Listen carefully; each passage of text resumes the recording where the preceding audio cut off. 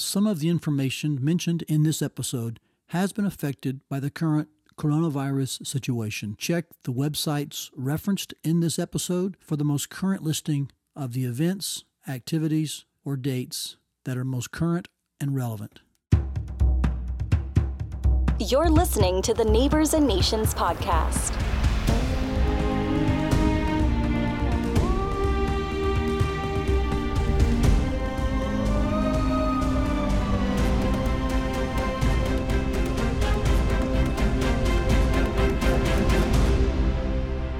Well, once again, welcome to this episode of Neighbors and Nations. I'm Todd Stiles, and I'm really glad you've joined today to hear my interview with Ronnie Floyd. And what a humble privilege it was to be able to interview Dr. Floyd and kind of pick his brain and hear his insight. He's got over 30 years as a pastor. He's currently the president and CEO of the executive committee of the Southern Baptist Convention. His longest tenure, though, has been at a church in Arkansas where he saw it grow to thousands, saw evangelism both locally and globally as a priority. And his heartbeat is just to see every person in every city, town, state, nation come to Christ. And so I thoroughly enjoyed my opportunity to interview Ronnie, and I'm excited that you'll be able to hear it today. So let's jump right in, shall we? Here's my conversation with Dr. Ronnie Floyd.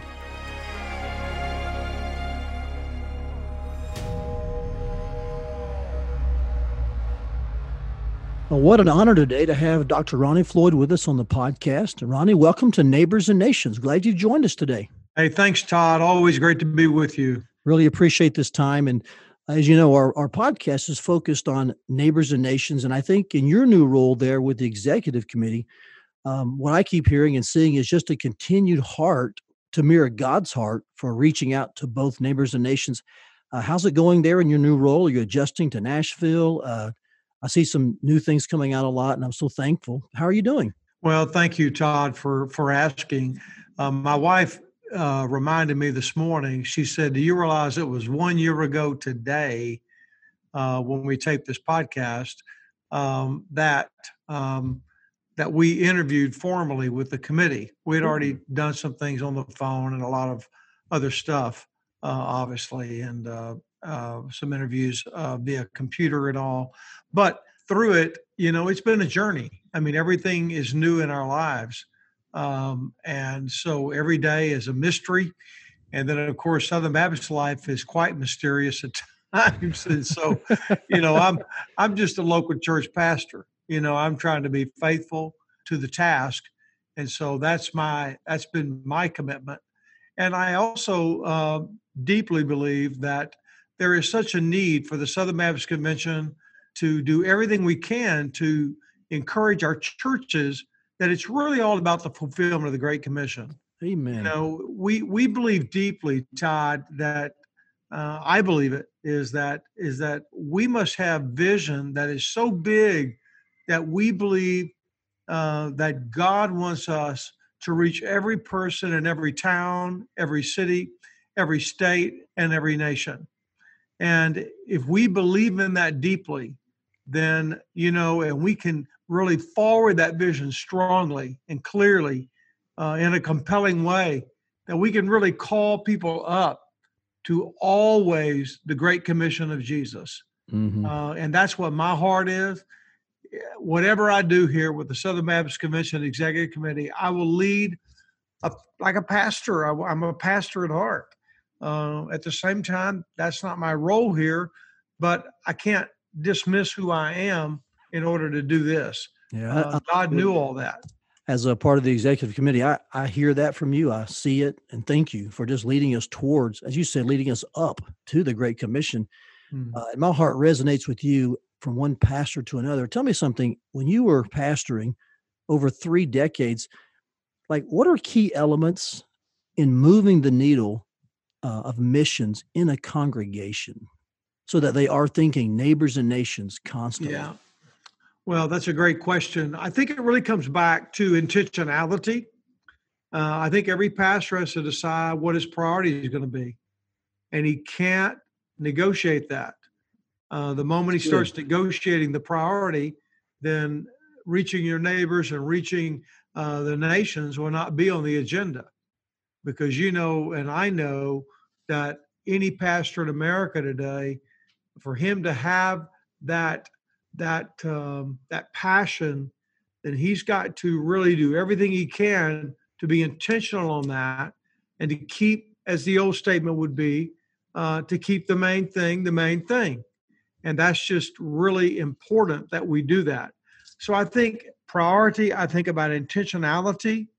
I think we have to always celebrate the wins when we see the wins, Mm. whether it's a person being reached for Christ, the story of his or her life and what God did, to the celebration of baptism, which never needs to be minimized in a local church, because it's an image of what we believe is important in relationship to the Great Commission. Once we meet Christ, we follow Christ in baptism, tell the world what we believe in, and we began the journey of learning what Jesus wants us to learn, so we can go out and make a difference in someone else's life. So to me, you've got to do that, and really, I just can't underemphasize the importance of the pastor being tenacious Hmm. and intentional. That's good to hear. And I know I said intentional earlier, but I'm going to say it again. I want to be intentional about saying intentional, because you've got to rise up and determine, I'm going to do that. Even in my role here, Pastor Todd, I mean, listen, I could chase 100 different things out here in Southern Baptist Life. There's plenty of them. Yeah, that's true. But I'm telling you, I am very tenacious about keeping our team, and as much as I can be, keeping the Southern Baptist Convention on task. So sometimes it's more about knowing what you're not going to do. That's what you're saying. Absolutely. So that you That's can right. do your priorities. I love what you said about not negotiating the priorities. Hmm. That's very helpful. In your opinion, in your experience, do you think that one is a catalyst for the other, like Neighbors and Nations? I know it's a both and, but have you found that maybe one does help feed the other better or not?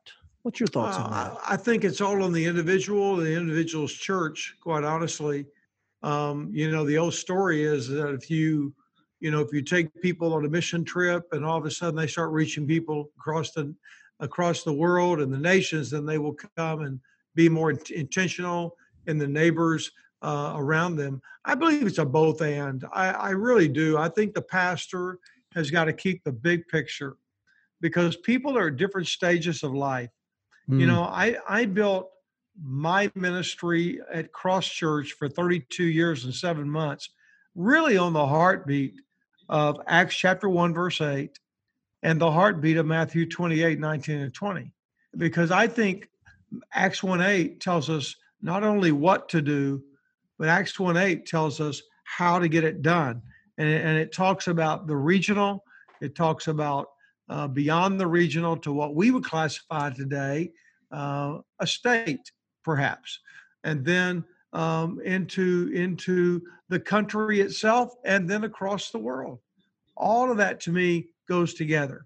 I think anytime someone, quite honestly, does anything to influence a neighbor or someone across the world to come to the gospel, I think that motivates them to do it again. Mm. And that's why I'm so big, Todd, on pastors telling the story of what our partnership does around the world together. Yeah, that's Because true. when they tell that story, man, it just helps people sit up and say, man, this is incredible.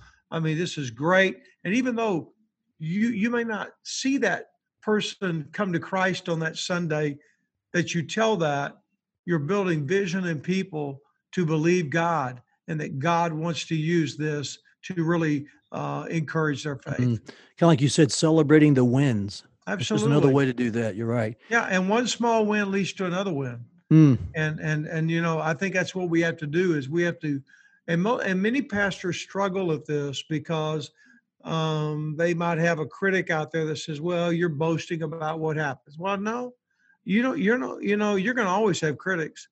And so, you learn from your critics, but beyond that, you have to go forward. And so with that, you really encourage your church when you tell people what God is doing. Whatever the Lord did this week in and through the church that you serve in any capacity, from a gospel conversation to an open door, feeding the hungry, or to whatever it is. When you tell that to your church, they're going to start seeing the church in a different heart and a different light. That's really good to hear. That's really solid shoe leather help. I think one of the most intriguing things about your ministry at Cross Church was that, if I'm not mistaken, you had like 400 business leaders that you worked with. And I think that's intriguing because most pastors aren't good businessmen, but God gave you an incredible opportunity with businessmen. I know we talked personally about this earlier, but can you kind of expand on that again? How did that happen? And how did that play into your own church's desire to see its neighbors come to Christ, its own community?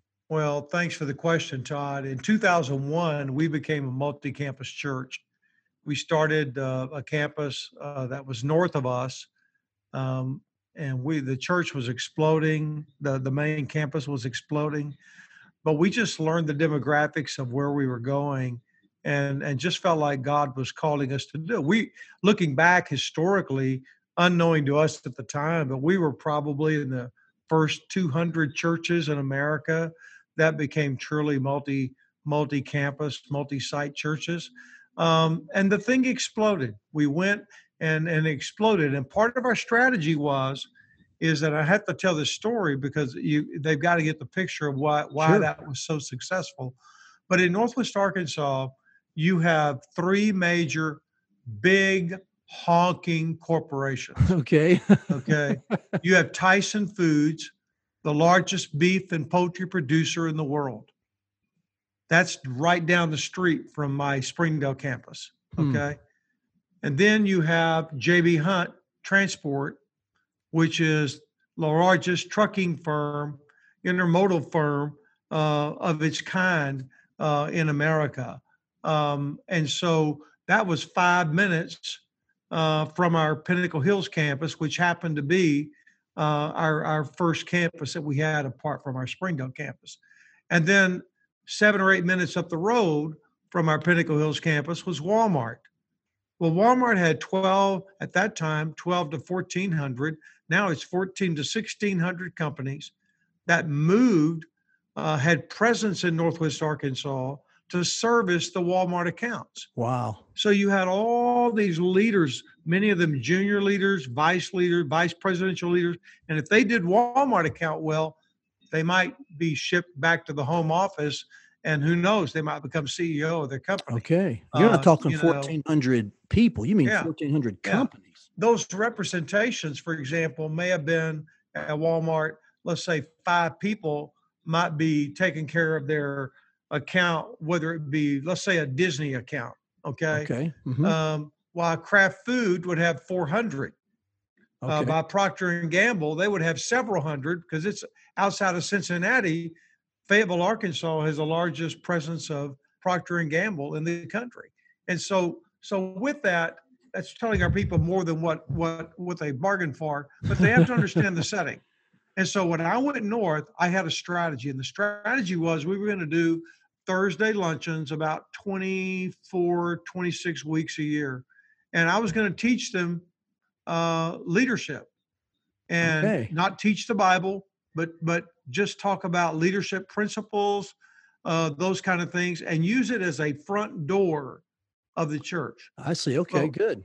And so we had obviously great presence, and that was very successful. Then I was doing a coach's Bible study for the University of Arkansas football staff at that time, preaching on Sunday, doing multi-campus work, preaching Sunday night, going around the country. I couldn't do it all. So I finally said, okay, I'm going to be the head of what we called the Northwest Arkansas Business Person Summit. And I'll speak some, but I'm not going to carry it every week.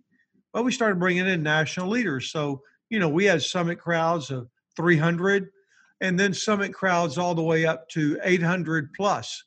And so, we were all in that journey all those years. Okay. And God used it greatly. I mean, when we started that, we had maybe 75% of the people who were not members of our church, Todd. But today, many of those people have now become members of the fellowship that I served. But still, the vast majority of them on Thursday are going to be unchurched people, or that might just be a connecting point of them. And then other people, that we bring in, they would expect me to talk about God when I Sure. talk. Okay. But at the same time, that's why I didn't, but I let others do it. And then I would come underneath that and I would interview people many of those weeks. And so God used it in a great way. So yes, the Lord, it started in 2001. They're still doing it today. Wow. I mean, think about that. That's a long time. That's Mhm. Almost 19 20 years. years. Yeah, almost 20 years that this has happened this coming fall. Well, I love hearing that story because it says to me a church knew its context, knew its immediate Acts 1:8 mission field, as you said earlier, Yeah, and said, let's engage it. And I think typically, man, when you are willing to engage your immediate context, God will enlarge your heart and give you platforms outside of that. And I just love that story, especially because it yeah, speaks so well to something pastors don't typically do. We are usually afraid of business leaders. yeah, yeah. And that should not, that's a shame It because is. when you look at it, business people are where the real action is. Hmm. We're not in their action. We're not in the real action. We're preachers. I mean, we're pastors of churches. Yeah, we're in warfare all the time and we're in all kind of stuff and we have to lead. But I mean, hey, those men and women have opportunities in the business world none of us would ever have with an unchurched crowd, with people that are going to watch them every day how they live.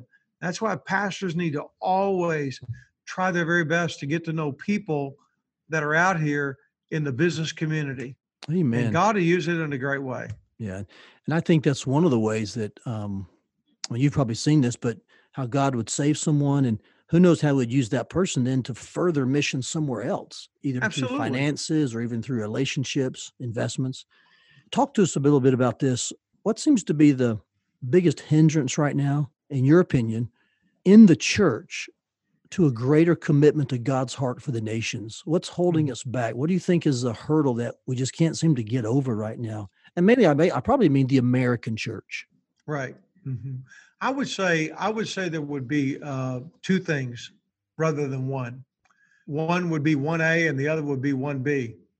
1A is the American church doesn't understand any longer the depth of what it means to be lost. Hmm. For whatever reason, maybe pastors don't preach on heaven and hell enough.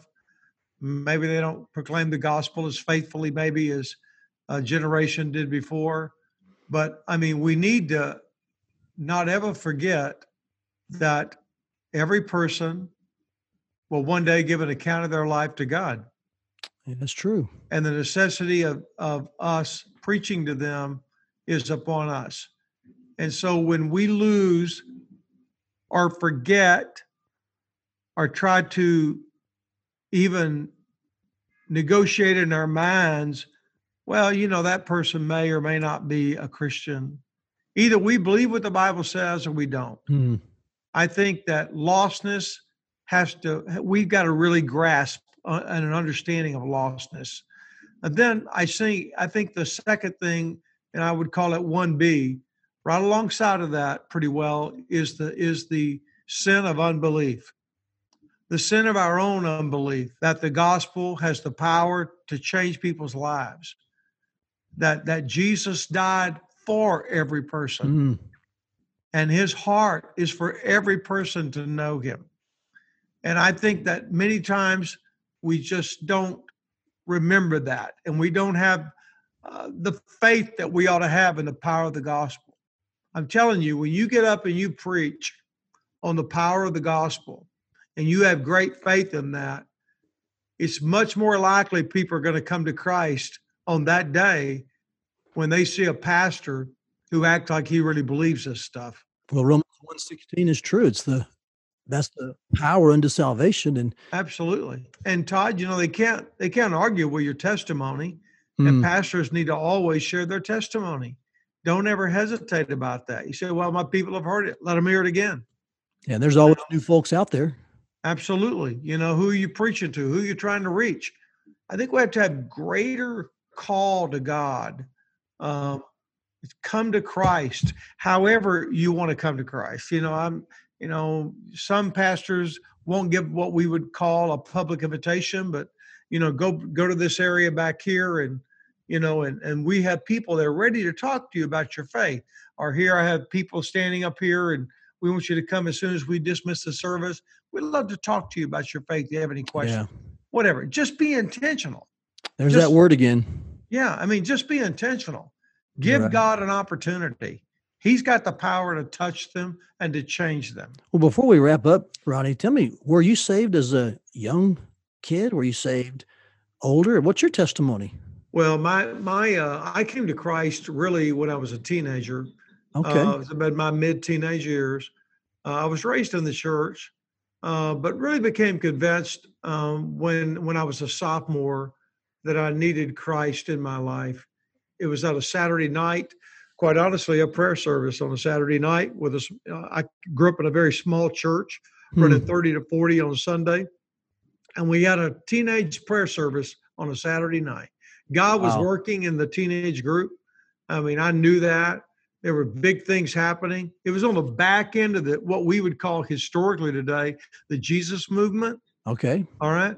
And so while we didn't know that's what it was, when you look back historically, I mean, there was just even churches like ours that was small, led by a bivocational pastor, by the way. I only had a bivocational pastor my entire life growing up. Really? Because of the size of the church. And so I didn't know that's what we called him, but all I knew is that guy taught somewhere, or he was, a painter somewhere. And on Sundays he came and preached. I didn't know any better. And so, but that's what I grew up with. But there was such a movement. And that night I became so convicted that I knew I needed Christ. And Wow. I gave my life to Christ, was baptized the next day. 6 months later, I was called to the ministry, and here I am. That's a great story. And boy, what God can do and the vast majority of SBC churches are probably small. Absolutely. And so it's amazing what God can do in those environments. And I want to encourage our listeners who are pastors, don't underestimate or minimize small beginnings. No, that's God's right. doing something.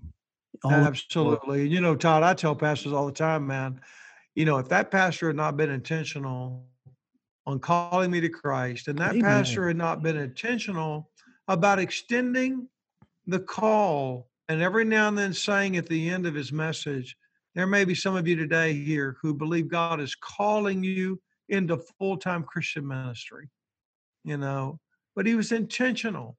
Yeah. And that one little thing there, God used in my life and really brought me not only to the Lord, but into considering, oh boy, wow. All my life I wanted to be a football coach. That was my dream. And now I'm preaching and pastoring and now leading leaders and, in this role. So I'm very grateful. God has been so good to me. Amen. Well, here's an intentional question for you as we close. See if you can give this to me in one sentence. I'll challenge you with this, all right? In one Sure. sentence, what would you love to see God do before you die? I would love to see God bring the next great spiritual awakening to the United States that would alter the history of our nation, just like past spiritual awakenings contributed to where we are even today. Well, I will join you in that prayer, Ronnie. That's a great answer, man. Thank you. Man, that's super. Hey, thanks for your time. I know it's limited, but boy, I sure appreciate your willingness to just talk with us about Neighbors and Nations and bring such wisdom, experience, and knowledge. And man, thanks for your love for Jesus and your heart for lost people. Well, thank you, Todd. And listen, I'll come on anytime you need me, friend. All right. You're very kind. God bless. Thanks for listening to the Neighbors and Nations podcast. To learn more about how to support this podcast and our partners, go to toddstiles.net/podcast. And don't forget to rate, review, and subscribe in your favorite podcasting app.